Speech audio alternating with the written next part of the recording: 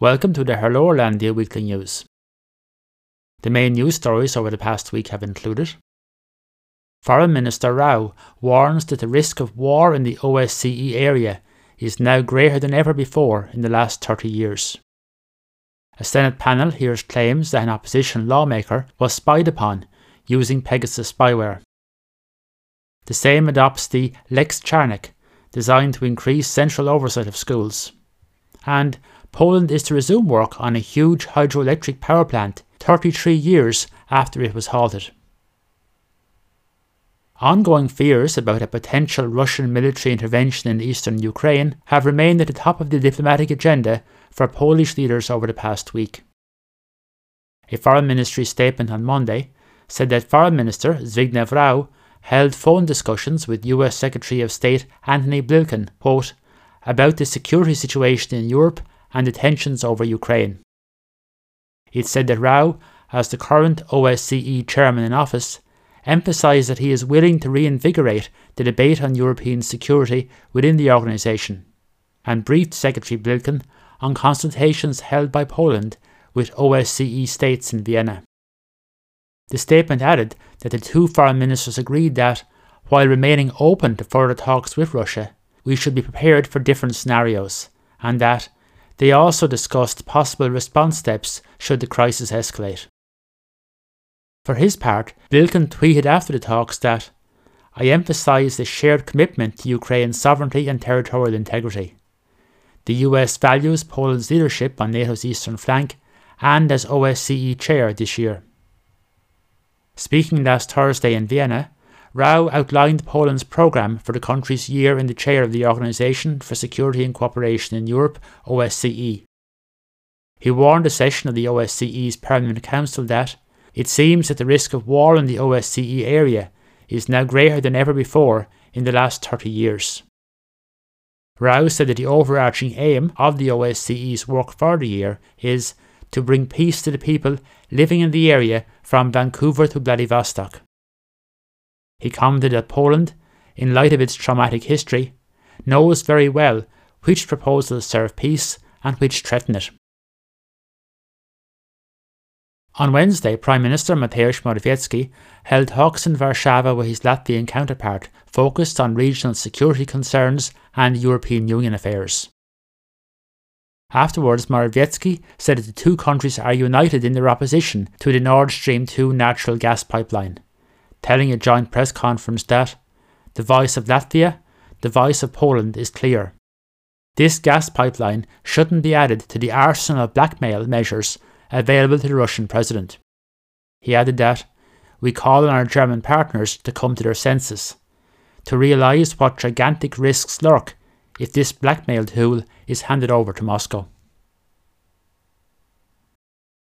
In what could have the potential to become a major political controversy, this week a special investigative committee of the opposition-controlled Senate held hearings into the use of Pegasus spyware in Poland.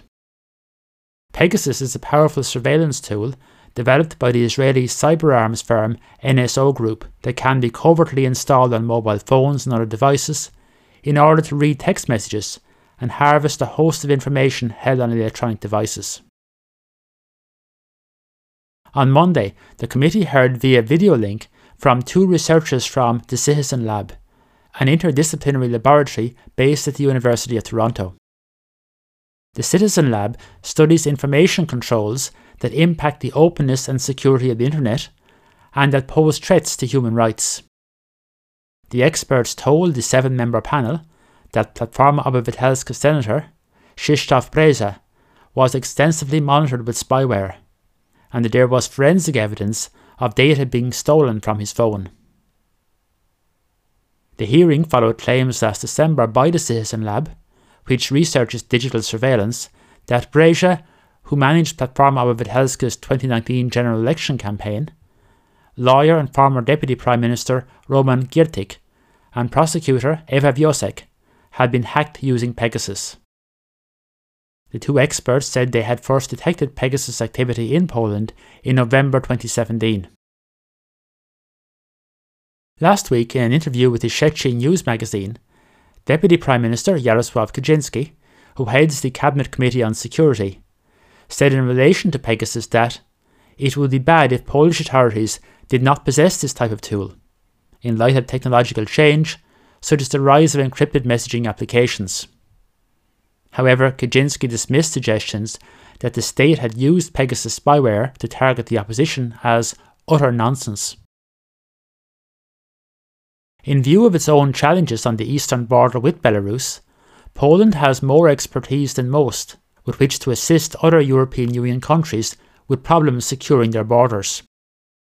On Monday, a border guard spokesperson announced that a 16-strong team has been sent to North Macedonia to help stop illegal migration on its border with Greece. They commenced their deployment on Sunday and will remain in the country until February 21st.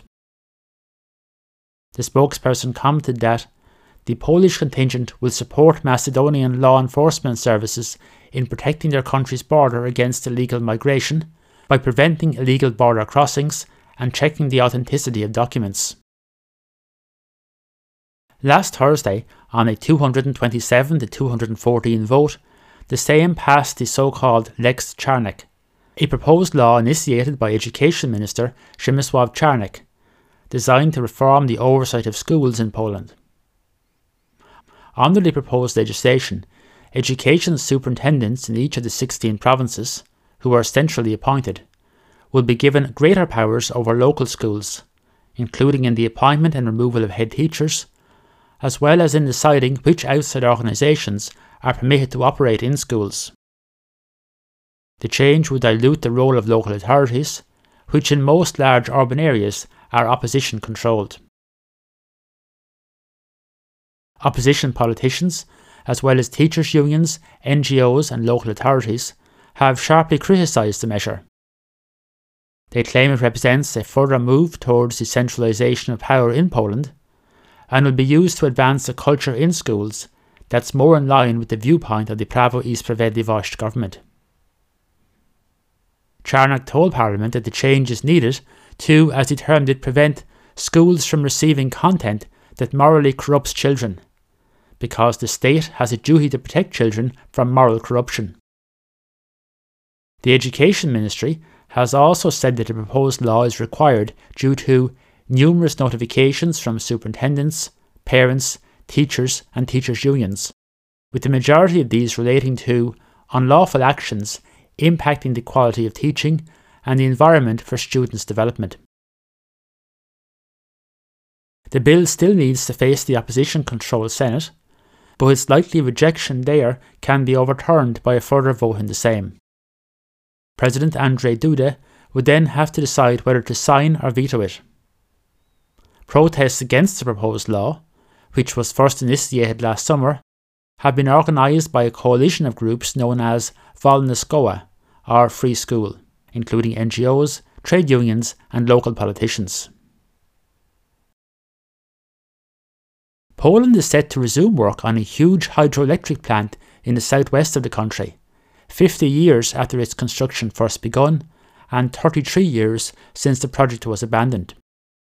The announcement was made last Friday by Chancery Minister Michał Dworczyk, who said that the first investment project to be undertaken by an expert team on the construction of pumped storage power plants will be the Młote power plant. He said that it will be the largest power plant of its type in Poland, with a capacity of 750 megawatts. Dworczyk also claimed that, in the event of a failure of another significant source, it will protect the power system against possible shortages. Construction of the Młote power plant first commenced in 1972, but was subsequently halted and eventually abandoned in 1989. On Wednesday, Health Minister Adam Niedzielski announced that the government would make working from home mandatory for public sector employees where the nature of their roles makes this practicable. He called on private sector employers to do the same. The move is in response to what Niedzielski claimed is Poland entering the fifth wave of COVID-19, and what he predicted would be sharp increases in the number of cases over the coming days. Polish soccer ace Robert Lewandowski has reached the milestone of 350 Bundesliga goals, and he did it in style. Last Saturday, Lewandowski scored a hat-trick in Bayern Munich's 4-0 win over FC Cologne. The third goal was Lewandowski's 300th in the top-flight German league, and he's 23rd already this season. Public broadcaster Polish Radio announced its annual sports awards on Tuesday. The Athlete of the Year was the 3-time Olympic gold medalist in the hammer throw, Anita Włodarczyk, who won the competition in the 2012, 2016 and of course the postponed 2020 games held last August.